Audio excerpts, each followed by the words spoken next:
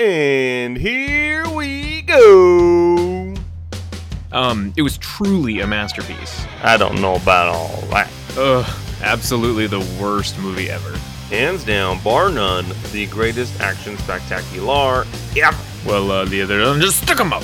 Are you asking me? I promise I'm not gonna sing this time around. Welcome to the Don't Be Crazy podcast. I'm Justin Cavender. With me, as always, Mr. Zachary Rancourt. Here we discuss and dissect what makes a film absolutely amazing or just pure rubbish. All that we ask of each other is don't be crazy. Don't be crazy, Zach. We all think that the bags was a good idea. Not But how about bangers. not pump bangers? Could have been done a little better. I can't see fucking shit in this thing.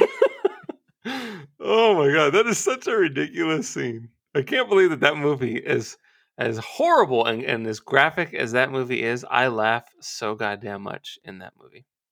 It's really a random scene in that when you have the KKK, like the worst thing ever, getting ready to ride on these people, and they're having this ridiculous conversation about not being able to see out of their bags. But I think it's so smart because it's making fun of just the ridiculousness of the KKK in general. It's like, you guys are fucking assholes. So it's a very comical scene, I will say. Nails it. Knocks it out of the park. The Petco Park. There Boom, you go. baby. We'll be there soon. I'm so excited. It'll be my first time at Petco Park. I know that you did a zombie run there. You were running all over the place, chasing zombies, or running away from them, I should say. Yeah, I had to do the spin and move. The spin move. You hit the B button there. Oh man, it was nuts. Yeah. Fucking them zombies is everywhere. And then, goddamn it, so the first time I did it, it was like 45 minutes. You run you run literally around the entire park, and you go up the bleachers, down the bleachers, you're inside. It's nuts. And there's obstacles and end of the world type stuff. And I was a wheezing heart attack waiting to happen by the time it was over. And then, so the next year I was all physically fit and I had worked out and I was down to like my fighting weight and looking all good, looking like a superstar. And then they cut it in half. It's like down to like 20 minutes now. And I was like, the fuck, man? I've been like trained my whole life. I mean, like the last 365 days for this. And you were training with Apollo Creed on the beach for that stuff. Dude, I felt cheated. Well, we can relive it this weekend when I'm there. If you Man, want. Total buzzkill. I didn't even break a sweat. I was looking good. Oh well. You're in too good of shape there. Yes, I think that was the problem. Someone probably died, and because it was really exhausting, and they're like, "Fuck, we need to have waivers, and we need to cut this thing in half." It was a real zombie. See? Yeah. See. Anyway, what have you been up to? Not much, man. I had a birthday on last Friday. Had some cake. I did have some cake, good. actually. It's pretty good. I got an ice cream cake, and I don't know if you've had a Dairy Queen ice cream cake in a while, but holy shit, that is an underrated birthday item. I was very happy with it. So I had a party at my house, a lot of people over, and it was a blast, man. And we had probably like 15 to 20 people. Luckily, everyone was vaccinated, which is really rad. But yeah, we were super cool about everything. Broke out in random song. We were having dance parties. It just was a good night. And then followed it up with a really good Saturday and the Sunday. Spent a lot of time outdoors. I cycled 34 miles on Friday. And then I hiked like 8 miles on Sunday. And then I paddleboarded. So yeah, just being active, enjoying the sun. I think it was like 75 degrees out here. So really, really cool. Really good weekend. But I did watch a few things while I was had some downtime. Did you ever watch the Harley Quinn animated series on HBO Max? No. It's really funny. So it recommended it to me, and it's not it looks like a kid show on the cover. It is not. They say the F word like 17 times in the first like 5 minutes. And then there's tons of blood, but it's really funny and it's really well done. So I watched 2 episodes of it and I absolutely love it. I think it is so awesome. And I don't know who the voice actor is for Bane, but they use the "I'm going to blow up Gotham" and blah blah blah, like that kind. Mm-hmm. And but he's just a bumbling idiot and he's just a pushover. Like the Joker makes him his bitch. Yeah, I wish they would have used that one, but he died. Oh, yeah, I remember that. Yeah, I heard about that. Yeah, like sad. Right when the movie was released. Yeah, but this Bane is funny, and like he says, they're like, Bane, you need to stop saying you're gonna blow up everything if you don't like it. Remember what you said about the stadium? And he's like, they wouldn't let me into the game. I'm gonna blow up the stadium. So he says that about everything, and so they wouldn't like something happened at the bar mitzvah. He's like, I'm gonna blow up this bar mitzvah. Just, I don't know, it was great. So then I watched that. I watched the Mighty Ducks Game Changers. It's so fucking cheesy, but I keep watching it. It is very, very cheesy, but whatever. I watched the movie Clue again for like the umpteenth time, and I absolutely love that movie. My favorite Knives Out movie. Yeah, I know. I like that. That was funny. It is so good though. 1 + 2 + 2 + 1. And then this person sent me Candyman on Blu-ray because I was Ooh. talking about Candyman, and that person was you. Did you like it? Oh my god, I loved it. The music, man. I'm really bad. I'm tone deaf, so but it's like yeah, it's like or whatever. Holy shit, it is creepy, and it's such an interesting horror film because you feel for Candyman because it's like he was a guy that was, he's a victim of a hate crime. He hated it, and it's such an interesting film for black cinema because there's this lore behind it and all these urban legends and such.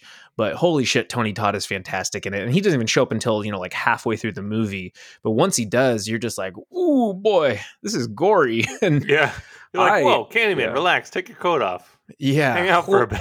holy buckets, man! It is cool. So I'm very excited for the new one that comes out. I don't know when it's going to be released. I think it got pushed from June to like probably August or September of this year. But very, very excited because the new one is Nia Costa. I think not Nia Costa. Nia Costa. I think she's doing it. She's directing it, and Jordan Peele's producing it. But it's a sequel to. Yeah. Oh, cool. Okay, cool. There we go. So it's a sequel follow-up to the first one. Yahya Abdul-Mateen, I think is his name. He is playing young Anthony, which was the baby that was taken by Candyman and all that kind of stuff. But really, really good. I loved the shit out of it. So thank you for that movie. I am very happy that I own it. Yeah. According to IMDb, it's expected to come out on August 27th. Okay, so yeah, a few more months, but I think it originally said June, but obviously, everything gets pushed back. So. Sure. But yeah, that's all I really watched, man. What did you get up to this week off? I didn't do a whole lot. So after we recorded last week's episode, we were quoting Fargo. So I was like, God damn it, now I got to watch Fargo. So I immediately turned it on after we were done recording. And it was she's so a funny. super lady there, Mark. Such a super lady. Such a super lady. Oh my God. Love it. I always liked you. She just keeps drinking. It's so funny. Oh my God. So Fargo, watch Fargo. Love it. It's so good. And I've been plowing through the Seinfeld there. And I started subscribing to Peacock on Friday. I needed something to watch. And so I opted in for the Peacock. And I just started plowing through Battlestar Galactica. And done with the first season. Watched the miniseries, which is like 3 hours. And then I just finished season 1 today. Nice. And got a couple more to go. I've seen it all before. I watched it when it was airing. It was pretty nuts. But I haven't since watched it. So I'm looking forward to this whole rewatch. And then I watched SWAT on, I don't know, Netflix or something. And I hadn't seen it since the theater, and it's still pretty lame, but I laugh. It's fine. And then I watched The Heavenly Kid, which is a fun 80s movie. So check it out. It's got Doug Masters in it. Really? Fun. Jason Gedrick? Jason Gedrick, yeah. So cool. I watched that, yeah. And that's about it. Right on, easy peasy. Are you ready to talk about this week's movie? I am so excited to talk about this week's movie. Yeah, it's a good one. I've been wanting to do this one for a while. So I'm glad we finally tackled this. So we're doing Blade. It is streaming on HBO Max. And it has a 120-minute runtime. 2 hours. Got you for 3 minutes. Oh, yeah. It's directed by Stephen Norrington, excuse me, who you might know from The League of Extraordinary Gentlemen, The Last Minute, and Death Machine. I have no idea what those other two are. I was going to say, I don't know those other two. But I know League of Extraordinary Gentlemans. It was written by David S. Goyer, which is fantastic. You might know him from Dark City, which is a pretty badass movie, and I wish it was streaming because I'd love to watch that again. Blade 2, Batman Begins, and Man of Steel. Fan of the David S. Goyer. The film stars Wesley Snipes, Stephen Dorff, Chris Christopherson, Nabush. Is it Nabushi? Is it Nabush? Nabush, right? Sure. Nabuche. I'm just saying Nabuche. Nabushi? Okay. Yeah. And Donald Luge. He's fantastic. I like that guy a lot. It has a Rotten Tomato score of 55%. And of course, the audience actually enjoys it a little bit more. It's at 78%. Looking through the reviews here, Michael Wilmington of the Chicago Tribune. We know those folks from Chicago just hate movies. Blade is often ridiculous, mostly poorly written, and surprisingly, poorly acted too. I don't know about all that. Let's see here. Chris Stuckman from chrisstuckman.com says, not only is this an important movie for comic book films in general, it's just a fucking blast. I agree. And I like Chris Stuckman. I watch his YouTube channel a lot. He goes, get Stuckmanized. Oh, shit. I got Stuckmanized once. When I was had to get another shot. Yeah, that's crazy. Had to wait 2 weeks. Get the heps. 3 minutes. Jesus. Anyway, I had a budget of $45 million. Opening weekend, it did $17 million. That was on August 23rd, 1998. And it grossed $70 million here in the United States. And it got up to a whopping $131 million worldwide. There you go. Right on. Smashing success. Enough to warrant 2 sequels. Mm-hmm. There you go. Cool. Trivia time? Is that what Let's I'm do doing it next? All right. So when David S. Goyer first pitched the idea of doing a Blade movie, the executives of New Line felt there were only 3 actors who could possibly do the role: Wesley Snipes, Denzel Washington, and Lawrence Fishburne. Interesting choices. But in Goyer's mind, Snipes was always the perfect choice for the character of Blade. And I absolutely agree. I know we're going to talk about that later, but I cannot see a Denzel or a Larry Fishburne doing this film. In updating the vampire lore, Stephen Norrington and David S. Goyer decided that crosses wouldn't work against vampires, citing, what if a vampire was Jewish? Why would a cross work against him? It's a pretty logical reason. Yeah. You should stop pointing that cross at me. Blade's car is a 1968 Dodge Charger with various modifications. I did like his car a lot. It was cool. In the scene where Blade is chased to the subway and the subway train is passing by, all the passengers are cardboard cutouts with a special effects man among them. Cool. Jet Li was offered the part of Deacon Frost, but opted to do Lethal Weapon 4 instead. Fascinating. That would have been a really cool battle. They would have had more than just a couple parries for sword fights. It would have been a lot of high-flying kicks and whatnot. So Yeah, because they both do martial arts. Yeah. Do you know that Wesley Snipes was in such good shape that in Demolition Man, during like the fight scenes, he needed to slow it down because he was going so fast that like whoever directed that was like, you need to slow down so we can actually capture it. But I mean, he's just such a well-trained martial artist that he was kicking Stallone's ass basically. Wow. So pretty cool stuff. I did not know that. Yeah, I did not know that, man. But Simon Phoenix. Yeah. I love the Simon Phoenix. With his blonde hair. Was it blonde? Yeah, he like blonde bleach hair in it. that movie. Yeah. Is bleach it. Karen was originally going to be played by a white actress, but Wesley Snipes encouraged them to cast a black actress, and that is very important. I'm glad that they did that. The success of this film, especially since it followed the derided Batman and Robin in 1997, is often considered the beginning of the rise of the superhero genre to become a dominant one in mainstream film. Very cool. So, if you have not seen Blade Runner 2049, here's a synopsis of the movie. In 1967, a pregnant woman is attacked by a vampire, causing her to go into premature labor. Doctors are able to save her baby, but the woman dies of an unknown infection. 30 years later, the child has become the vampire hunter Blade, who is a human-vampire hybrid that possesses the supernatural abilities of the vampires without any of their weaknesses, except weak ankles, except for the requirement to consume human blood. Blade raids a Los Angeles rave club owned by the vampire Deacon Frost. Police take one of the vampires to the hospital where he kills Dr. Curtis Webb and feeds on a hematologist, Karen Johnson, and escapes. Blade takes Karen to the safe house where she is treated by his old friend Abraham Whistler. Whistler explains that he and Blade have been waging a secret war against the vampires using weapons based on their elemental weaknesses, such as sunlight, silver, and garlic. As Karen is now marked by the bite of a vampire, both he and Blade tell her to leave the city.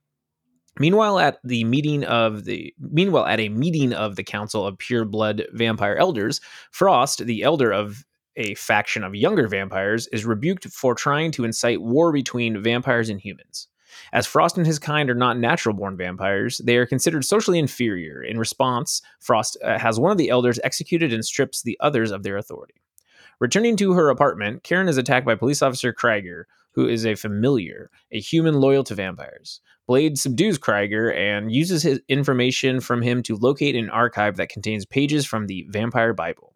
He comes upon Pearl, a morbidly obese vampire, and tortures him with a UV light into revealing that Deacon wants to command a ritual where he would use 12 pure blood vampires to awaken the blood god La Magra, and Blade's blood is the key. Later at the hideout, Blade injects himself with a special serum that suppresses his urge to drink blood. However, the serum is beginning to lose its effectiveness due to overuse. Krieger informs Frost of what happened, and Frost kills Krieger. While experimenting with the anticoagulant EDTA as a possible replacement, Karen discovers that it explodes when combined with vampire blood. She manages to synthesize a vaccine that can cure the infected, but learns that it will not work on Blade. Karen is confident that she can cure Blade's bloodthirst, but it would take her years of treating it. Frost and his men attack the hideout, infect Whistler, and abduct Karen. When Blade returns, he helps Whistler commit suicide. When Blade attempts to rescue Karen from Frost's penthouse, he is shocked to find his still alive mother, who reveals that she came back the night she was attacked and was brought in by Frost, who appears and reveals himself as the vampire who bit her. Blade is then subdued and taken to the Temple of Eternal Night, where Frost plans to perform the summoning ritual for La Magra. Karen is thrown into a pit to be devoured by Webb, who has transformed into a decomposing zombie-like creature. Karen injures Webb and escapes. Blade is drained of his blood, but Karen allows him to drink from her, enabling him to recover. Frost completes the ritual and obtains the powers of La Magra. Blade confronts Frost after killing all of his minions, including his mother. During their fight, Blade injects Frost with all of the syringes. The overdose of EDTA then causes his body to inflate and explode, killing him.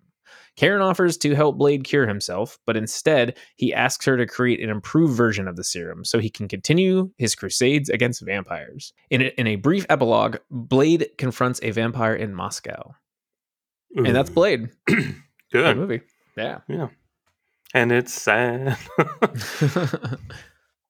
All right. So when did you first see Blade, and were you aware of the source material?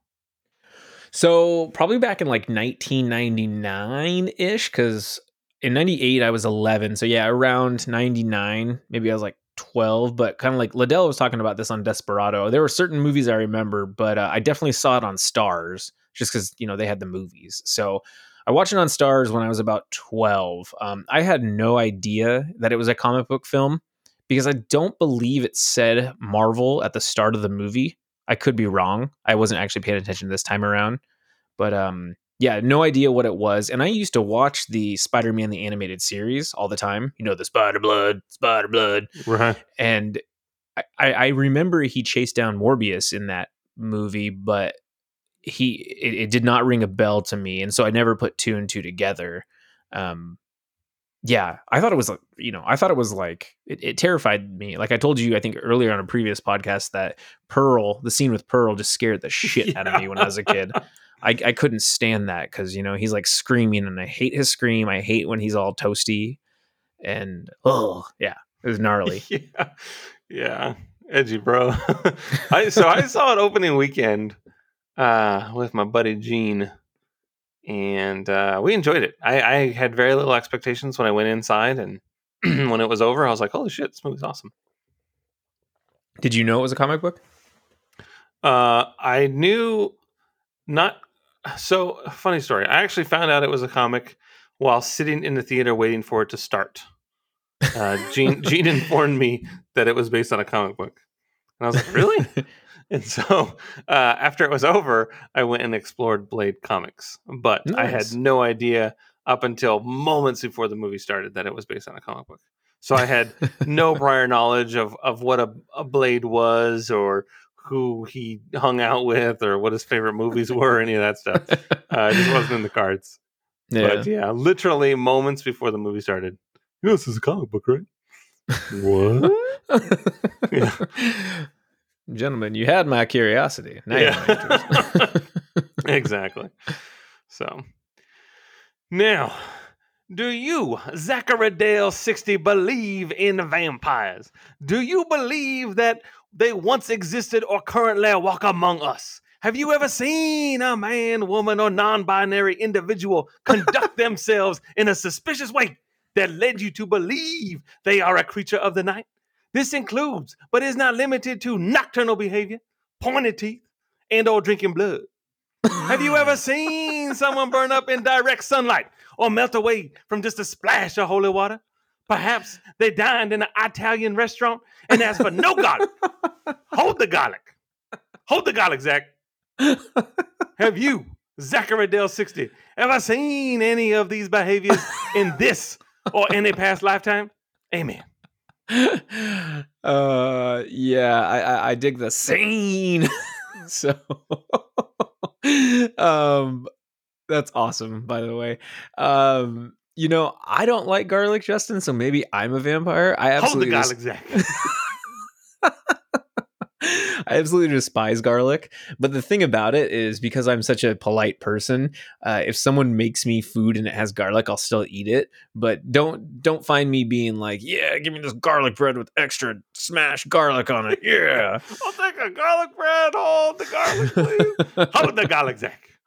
I'll take a scotch and water. Hold the scotch. But Yeah. Did you just make a joke, Bobby? Yeah. I never. So I'm sorry, I was laughing too much. The question was, am I a fan?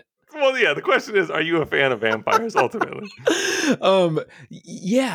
Vampire movies are so great, and there are so many out there. There are a lot of stupid ones, but everything you just said, like the garlic and then the nighttime thing, the sexual thing, the reflection, all that kind of stuff that we see in those films, or like the books and stuff too, are so great. The whole gothic idea is great. I think that South Park episode was so funny, the goths versus the vamp kids. I mean, right. There was a point when I was in high school that was a big thing when Twilight came out, and people wanted to be vampires. So I would just get some holy water and be like, go on and get. Yeah. So we've done previous episodes of Don't Be Crazy on The Lost Boys, 30 Days of Night, and now Blade, all three of which have a unique take on vampires. Would you say that one of these movies best represents your idea of vampires, or is there another one we haven't mentioned that you think cracked the right formula?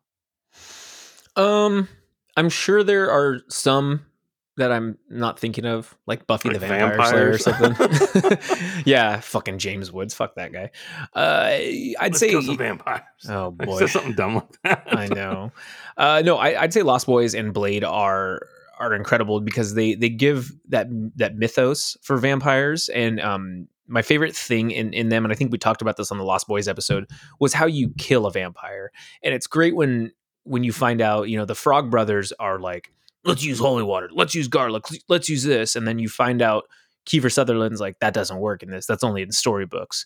And in Blade, Whistler says the same kind of shit. He's like, don't use holy water, or don't use crosses. They don't do shit, right? And I think that that's so interesting when people can make the vampire rules and amend them in certain ways. But yeah, I can't think of any better examples, honestly, than Lost Boys and Blade, just off the top of my head. But I really did enjoy those as kind of like a how you do this sort of thing.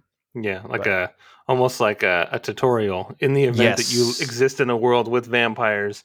Take this knowledge with you, and maybe you'll survive. Just go to an Italian restaurant and get a lot of garlic bread. See? Exactly. Have you seen Interview with a Vampire? So, and I like, I like Interview with a Vampire, but it's just a slower film, obviously, because it's based off, in Anne, it's Anne Rice, right? Anne Rice It's a book with a lot of pages. It's not a pop-up book either. But like those are great movies, but it's not the type of vampire movie that I want, that I'm just going to sit back and have fun, and it's like a how to survive a vampire battle. Yeah. So Interview with the Vampire, it was just stakes in the heart, sunlight, and fire was going to be a problem. Yeah, exactly. And this one was fucking nuts. Steel and or silver and garlic, and I mean he like made garlic tip bullets and all that shit, or daggers and stuff. They used that cool EBTD shit that made the blood crazy. Right. And also beheadings too. If he cut off their head, then they would disappear into nothingness. Like when he kills Donald Logue, he just uses the fucking like wire. It's so cool. Yeah. Oh man. Yeah. So I can't think of any better examples necessarily. Twilight is, I won't even talk about that. Carlisle. That's my favorite line ever. Oh, so good. It's like, man, why is he looking at me like that? Oh boy. So sexual and violent. So Wesley Snipes freaking crushes it as Blade.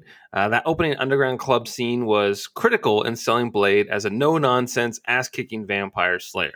Were you bought in from the get-go and along for the ride, or did you need more convincing? No, man, I was totally bought in. Just because it's so interesting. He goes into the club, and people are kind of bumping into him and stuff. And he's like, what the fuck, right? I need a drink, blah, blah, blah. And then all the blood comes down. And that scared the shit out of me when I was a kid. But as soon as you see the black boots and you're like, oh, is this a bad guy? But then all of a sudden the music stops, the people kind of look and you hear the rumblings like, that's him. Is that him? His reputation precedes itself sort of thing. And then Daywalker. Daywalker. Then he just goes fucking ham. And Wesley Snipes still looks like one of the coolest superheroes ever. I actually watched this really cool video after this about how, his old costume used to be really colorful. I think he had like a green cape and all that kind of stuff, but they went completely black for this costume and a lot more, darker noir look. Immediately following this was like the X-Men movie, which I think came out like the next year or 2 years after.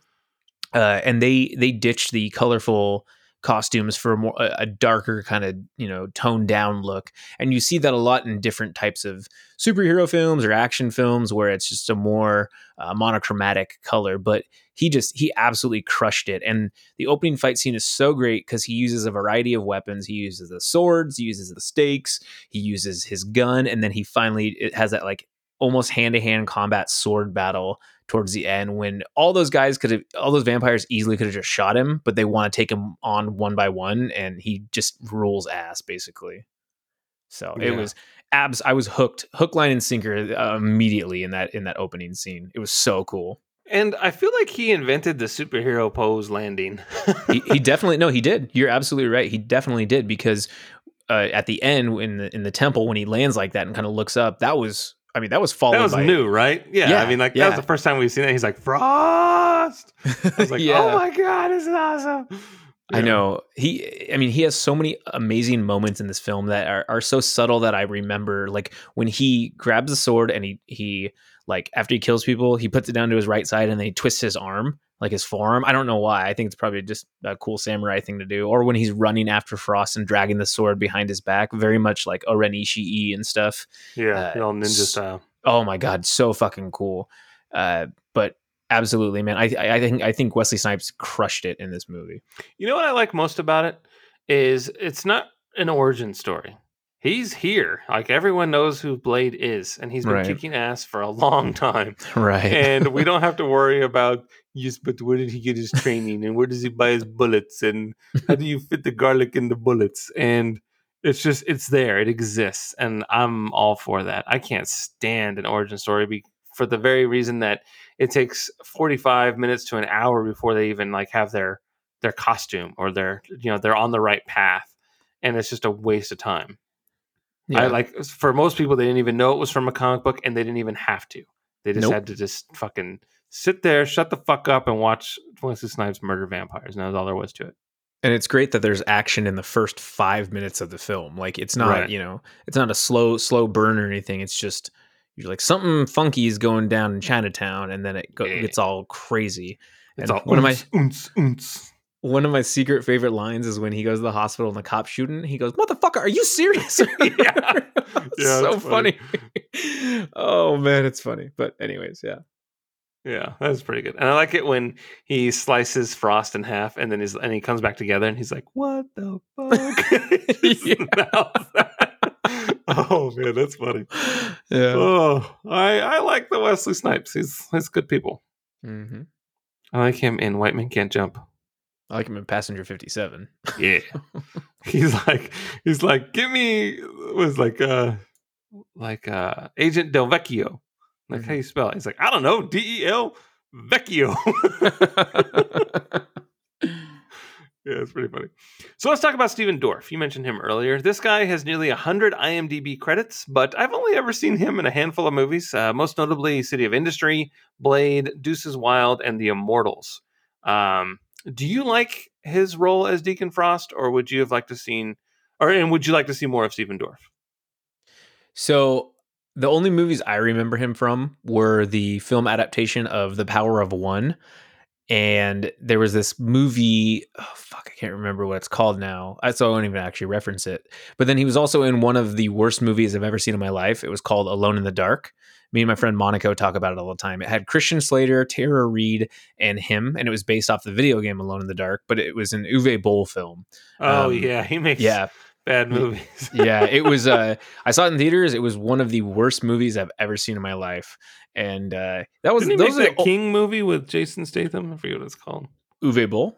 Yeah. Yes, yeah, In the Name of the King. Yeah, that's In the Name of the King, yeah. With Ray Liotta in it and Marlon Wayans, I think was. Oh man, it's bad.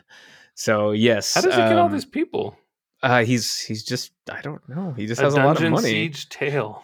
Yeah, he just has a lot of money somehow. But he likes the video games there too. But yeah, Steven Dorff, those are the things I remember him from, and I think he absolutely crushed it as Deacon Frost. He kind of had that fun goth look, but also he's a piece of shit. He played evil pretty goddamn well, and I feel like that's how Steven Dorff is. The most recent thing that I saw him in was True Detective season 3, opposite Mahershala Ali. He played his partner, and that was fun because you got to see him progress through the years, like because they aged and stuff. Right. But he did a very good job in that role. But I do remember Steven Dorff. So yeah, I think he's cool. Yeah, I really like him a lot, and plus I love the name Deacon Frost. It's such a cool name. Right. Yeah, it's pretty good. Yeah. I was like, come over here, so go sit. So let's address the world building. I was just talking about it. Like, did this film have the right mix of plot and lore, or would you have liked to have learned more about this universe of vampires? Like, we obviously ended up with multiple sequels, which offered plenty more in regards to the world building. But let's pretend that this was a one and done, no more Blade. Did you get your vampire lore fix, or were you thirsty for more? I think they did a really good job with it, because I think everyone kind of knows the basic tale of Dracula and vampires, the garlic, the holy water, the crosses, and all that. So it was the garlic, Zach. It was funny for them to debunk that, and change that up. That's why Lost Boys was cool too. So I think this movie works so well because as soon as it starts, we see the fangs and the blood. We're like, oh shit, these vampires, these some scary vampires. And he comes in and just rules ass everywhere. But just like a John Wick movie or Dread, where they don't have to world build, you just accept it for how it is. I think it's amazing. And obviously we both really like John Wick and Dread because you get down to business right away. You don't have to do no story building, no 3-arc film just to get to where you need to go. It covers all the bases, and it's just a fun action movie. And I think they nail it with this. So I'm okay with them not using a ton of exposition, because the vampire lore is in there. I mean, they even talk about, like La Magra and whatnot, and say, oh yeah, you're a half breed, you're a mudblood. You need to be a full blood, right? Little mudblood. Yeah. I kept calling people who are only half vaxxed mudbloods. And so, but one shot. Yeah. You little mudblood. Yeah.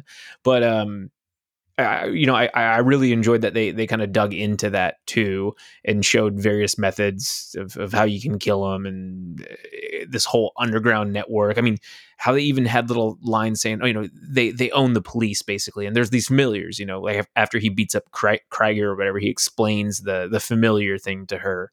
And it's so simple. It's not a really long drawn out scene. He's like kicking his ass while explaining familiars. So Mhm. that was really cool to see. Sure. I think Fury Road does a good job of doing that too. I don't think you need to see any previous Mad Max movies to enjoy Fury Road. I think that Absolutely. you can just hop right on in and enjoy the ride. Absolutely. You know. Yeah. Witness me. Yeah. They're like, I witnessed you last week. I'm done.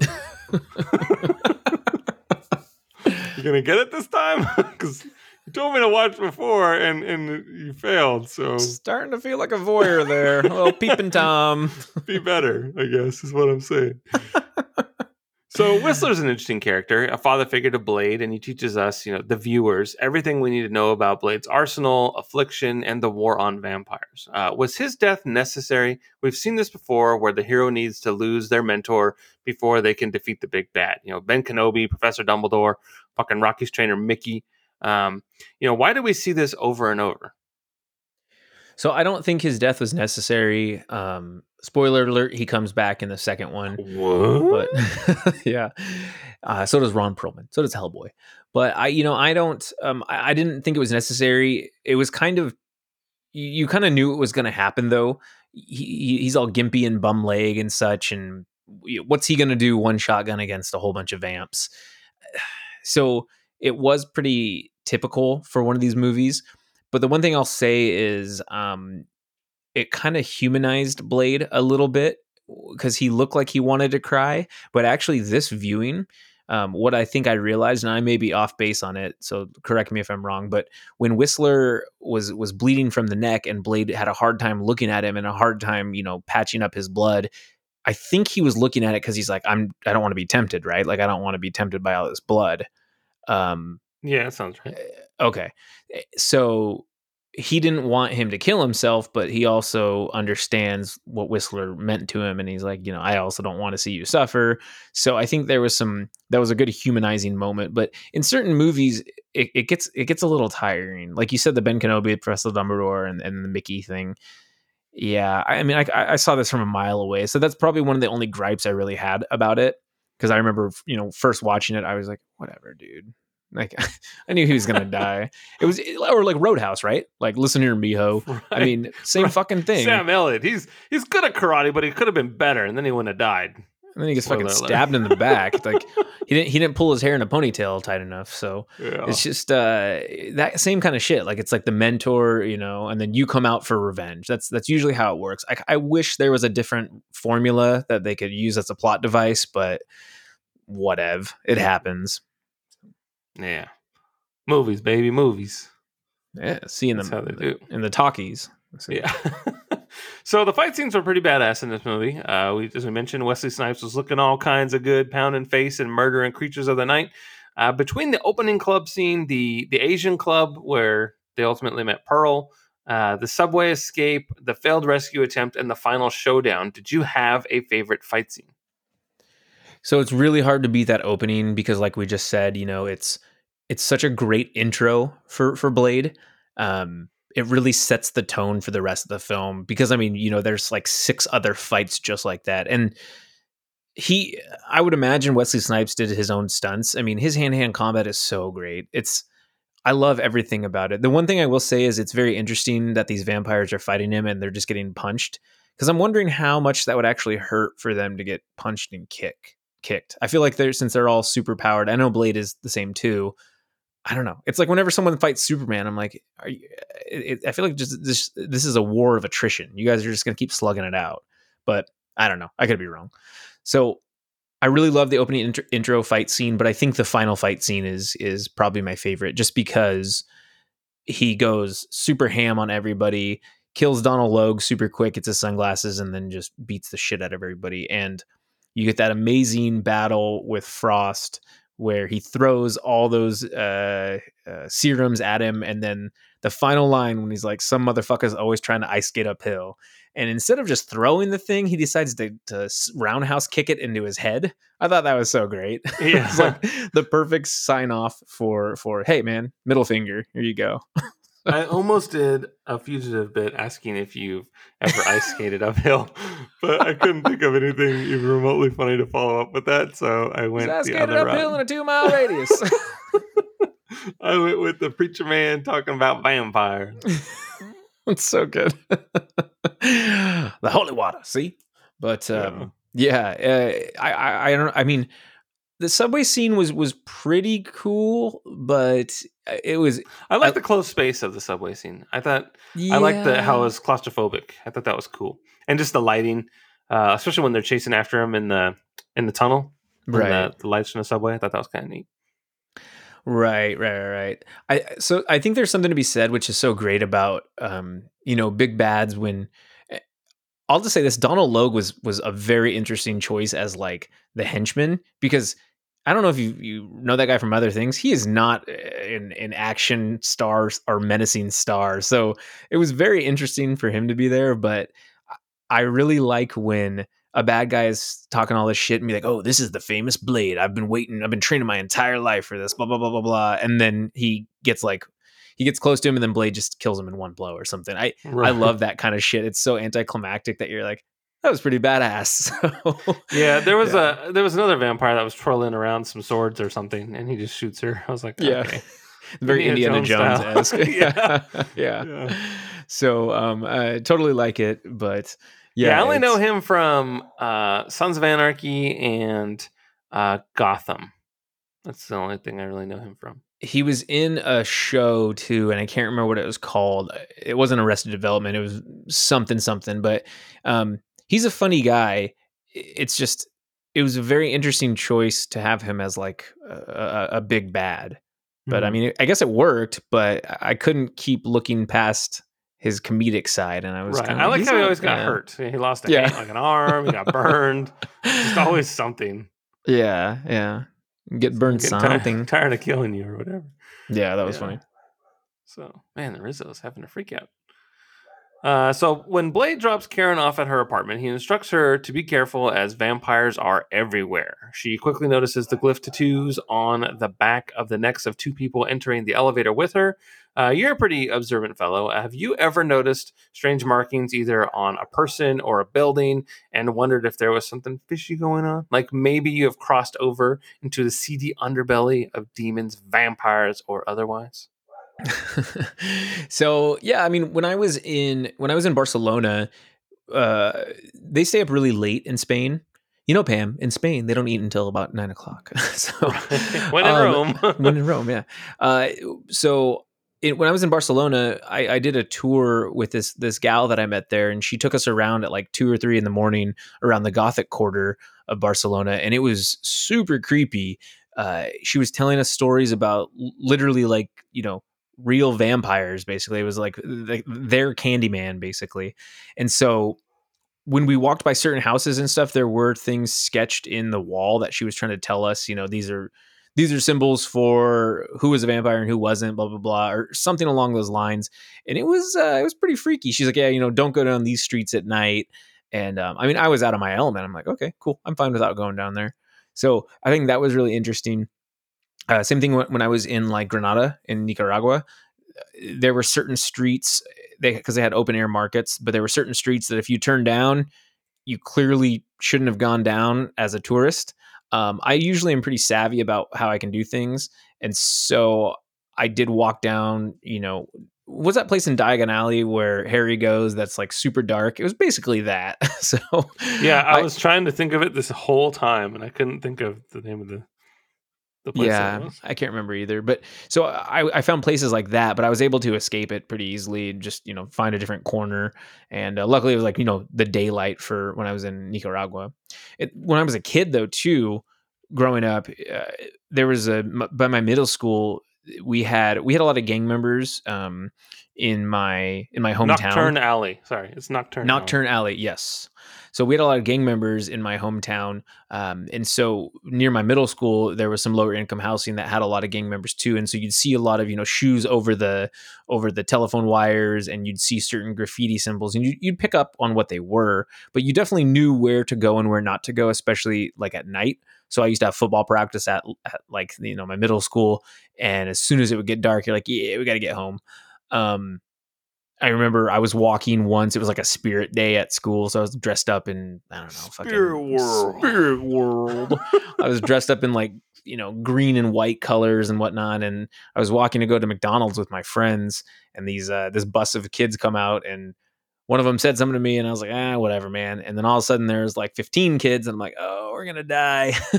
Luckily, I just said, hey, man, we're just going to McDonald's to get nuggets, and the guy was like, all right, whatever, man, forget you. And I was like, holy shit. So yeah, it was, we definitely had areas like that you could see, and you could pick up on some of the graffiti for sure, but nothing like tattoos on the body. I mean, she was very observant of that. I think my years of loss prevention I'd be like, this doesn't add up too well. Right. I just look at shoes. Shoes tell me the story that I need to know. Shoes and strawberry milk. I kid you not. It's crazy. All right. Well, the Blade reboot from Marvel Studios starring Mahershala Ali is set to begin production later this year. How big is your hype level for this upcoming film? Oh boy, I am so excited. I am full pitch into tent right now. I love Mahershala Ali. I've raved about him. We did Moonlight on this. Absolutely love the guy. I talked about him being in what's it? Jaws, Rambo, True Detective season 3. Sorry. Absolutely love him. It'll be interesting because he's been in some action movies, like he was in Predators, but I'm wondering how much he's going to train for Blade. I'm sure he's going to train a ton because I feel like he's just a guy who doesn't half-ass things. And so I'm sure he'll get just like super ripped and just be an incredible badass. But he's just such a phenomenal actor that, hopefully he can capture what Wesley Snipes did, but then just give this amazing performance. So yes, I am very, very excited for it. I'm excited to kind of see what they do because you don't really have to perfect on Blade. It's such a good movie that I don't really know what else you can do other than maybe some of the comic lore. So 100% excited and fully on board for this one. All right. What letter grade do you give this movie? Blade? Oh my God, A. It's got to be an A. Probably not an A plus, but definitely an A. I absolutely love this movie. And I think it's like we said earlier, it's the first Marvel film, and it's crazy that it came out in the 90s and it gained popularity a decade later, right? Like it was cool, but then once Iron Man came out, people were like, "Oh yeah, what about Blade? Remember that?" And it didn't really fit in like anything like before. But I think it's fascinating too that David S. Goyer went from this movie to do more kind of somber, melancholy films like Batman Begins and Man of Steel. He definitely has a style about him, but I absolutely enjoy how he writes. So. All right, that's fair.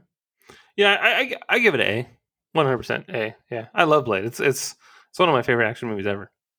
Action movies, really? That's a bold statement, Cotton. I didn't say it's my favorite. I said it's one of my favorite. It's not like number one, but I mean like trapped on an island kind of thing, and I can only have a handful of movies. I would definitely be toying with the idea of watching Blade for the rest of my life. I like the music a lot too. It's just so fun. It's all techno-y and just crazy. Like, shit's going to happen, and really, really good. I love the sword battles. I think those are super fun to watch. And they pull it off with style. So it's great. I agree, man. I think it is so awesome. I like when he's in his car rumbling around Los Angeles. I like his little lair. It's like in the Footloose factory kind of thing, and yeah, I dig it. I love everything about it. Like it is comic booky, but it's done in a way that's very stylish, and I just enjoy the shit out of it. And it's so gory. I mean, it's just such a it's interesting because I'm almost curious on if this could be considered a horror film, because it's about vampires, but it's a comic book movie, but it's very creepy at moments, and it's very gory. So I don't know what your thoughts, but would you maybe consider it or put it in the realm of being a horror film too? Yeah, I mean, I think it's a horror comic, so yeah, it makes sense. I mean, it's a hard R. It's super gory.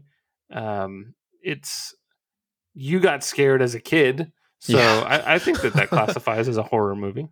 Nothing. It's just research. Ah. Yeah, Oh, I fucking hate that part so much. It's Pearl. gross. It is so gross. But Yeah, yeah, yeah. Just kind of like 30 Days of Night, that style, real dark and gory, like how a vampire movie should be. Not glittering when you go out into the sun and climb trees, that kind of stuff. right. Well, I mean, like Interview with the Vampire, I don't think is a horror movie, but it True. has vampires in it, and it has a Mhm. few like freaky moments. But that's more of like a tale, like a biography. It's kind of interesting. It's done differently. It's not a story that's meant to scare you. It's more of a story to pique your interest. Right. Yeah, I agree. And they take that source material and kind of give you the vampire lore and get you all sexified with Antonio E. Banderas and all the other Right. pretty people. But this Yeah, one because is definitely different. it was more like, yeah, like what happened when he became a vampire? What changed? You know, he'd given up on life. He'd lost his wife and child, and he was ready to no longer be on this earth. And then he was born again into this life. And while some would say it's a gift, it is definitely a dark gift. It's a curse, and it took hundreds of years to come to terms with it. So it's more of a journey than it is, an action or horror movie. Well, and they touch on that too, like with Blade having a gift, right? Like he's a daywalker, and so he has all of their strengths, none of their weaknesses, but he wants to get rid of it. He wants revenge, but then he wants to get rid of it. And ultimately, at the end, he realizes, hey, I'm going to use my gift for good. So I think that along the same Release lines the is so great. good. Yeah, Popeye's chicken is the shiznit. So. But yeah, I think it's great that he's able to recognize that and then just rule ass everywhere. I will rule you. Yeah. Stupid Diamond Dallas Page allergies. What do you want, you boob? Now, have you seen Blade 2 and or Blade Trinity? And if yes, which order would you rank these three films from best to worst? Oh yeah, I've definitely seen all three of them. So I mean, it sounds kind of, I don't know, arbitrary, but one, two, three, because one is really what sets it off and kicks it off, and it's so great. I'll admit it's been a while since I've seen two, and I do remember not liking it as much. But I think when I saw it more and I watched some videos on it, it's a very underrated sequel. Um, I mean, Del Toro did it, which was incredible, Right. and you have the really awesome vampires that are like the hybrid. Excuse me, the hybrid ones. The homeless hybrid Yeah, vampires. their mouths like open and it's all crazy, and they're fighting the vampires. The enemy is my friend, that kind of thing. So cool. And then Ron Perlman's really good in it too. Yeah, I really enjoy Blade 2, and I need to rewatch it. Actually, I know it's on HBO Max. And then number three is just awful. Blade Trinity. I mean, I saw it in theaters. I own it. I liked it because Triple H was in it and Ryan Reynolds was in it. But But it's awful. it's It's dude, on it's theaters. I own it. yeah, I have cardboard cutouts of all the yeah. cast, but I It's hate it. it's really bad. Dominic Purcell, I think he plays Dracula. He is just so, like, we talk about Ronda Rousey phoning it in for Sonya Blade. Dominic Purcell is fucking phoning it in as Dracula. It is very boring, and I don't know if you know the history behind that, but apparently Wesley Snipes was really upset with the director of that movie. Like they were on terms where they weren't talking, so he would at times only communicate with the director through post-it notes, and he would sign them as Blade. Like he would just stay in character. And then there were certain scenes when he just would not listen to the director. Like he was supposed to open his eyes in one scene. I can't remember. He's like laying on a table and he's supposed to open his eyes. Wesley Snipes refused to, so they had to CGI eyes opening on him. It Wow. was pretty crazy. They had to fix it in post. So yeah, I mean that movie was doomed from the get go. But yeah, one, two, three is my order. What say you? Yeah, I would say that that's probably mine too. I do like Blade 2 a lot. I think that it's Guillermo del Toro, and he has a very fun way of just world building, and I'm definitely a fan of Blade 2. Well, and he Um, uses a lot of cool creatures too, like in most of his films. And I think the makeup work for those homeless vampires is so rad in Blade 2. mhm. And I think that Blade 2 kind of helped him make Hellboy. Hmm. And I think even Hellboy 2, which is even super cool because they have like that goblin market and everything like that. Like it just opened up this whole other world that I feel like all kind of exists in the Del Toro universe. Like there's something that's very similar to the Hellboy 2 world and Pan's Labyrinth and even Blade 2, to where I just feel like it's all kind of connected in my own weird way, and it's nuts. And I Yeah. really, really, really, really wish that he had done the Hobbit movies the way that he wanted to do them, instead of Pete Jackson kind of taking over. Oh man, that would have been so cool. There have been a Yeah, lot of homeless vampires in that movie, but yeah, yeah. I don't know. He's just fucking cool, man. I love everything that he does, and even stuff that is like a miss. At least he Mhm. experimented and he tried something different, So I can Mhm. respect that. It's pure nightmare fuel, but I absolutely love it, and I think he's just such a good storyteller. So Pan's Labyrinth is fantastic. Hmm. All right. Do you have any final thoughts on Blade?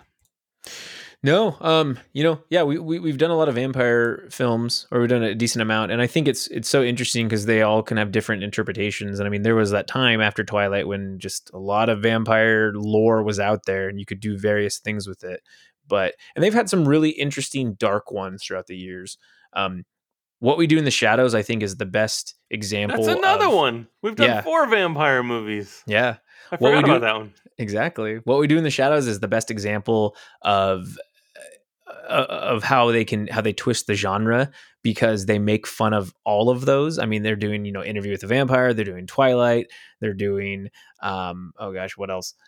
I guess not Lost Boys, but Dracula, like Bram Stoker's Dracula, that kind of stuff. They have the various types of vampires, and it's so well, it's perfectly executed in my opinion, and it's hilarious. So I think that that's really great that you have all the iterations. But this movie just it's so fun. It's such a fun movie to put on and watch, and I can't believe it's only 2 hours. Like I actually wanted it to be longer because I wanted more fights. So Yeah. I was thinking maybe I should just bring a broom down here for you. You wanted to sweep up some of the skeletons. yeah. Yeah. Oh, a Fantadol. It was good shit. But yes, absolutely love this movie, man, and I'm glad we did it. Sweet. I'll take it. Take us out. Cool. All right. Well, thank you for listening to. I can't do your, your voice. Oh yeah. Have you ever seen? Have you ever seen a man, a woman, or non-binary individual conduct themselves I like that in a one. suspicious way that led to you to believe they are a creature of the night? Yeah. There you go. I don't remember all of it. It was long. That's I had great, to though. I had to practice. A non-binary creature. They don't identify as vampires. They identify as creatures of non-binary the night. individual. I said I love it. individual. I love it. Love it so much. So, all right. Well, thank you for listening to the Don't Be Crazy podcast. Please remember to follow us on Twitter at DBCrazyPod, at EdgyArmo, and at ZachDale60, where you can share your thoughts with us and we'll discuss them on our show. Please go to Apple Podcasts, Google Podcasts, Stitcher, Spotify, Pandora, Amazon Podcasts. Give us a 5-star rating if you like the show. It really, really helps us. If you don't like it, give us a whatever star rating. But guess what? We're amazing, and so are you. You can even tell us what movie you think we should watch for our next episodes. Please also be sure to check out the Geek Legacy podcast with David, Randy, and Justin, as well as the Pixelated podcast with Stephen K. James. Just please don't be crazy. Thank you for listening. Thank you so much. Have you seen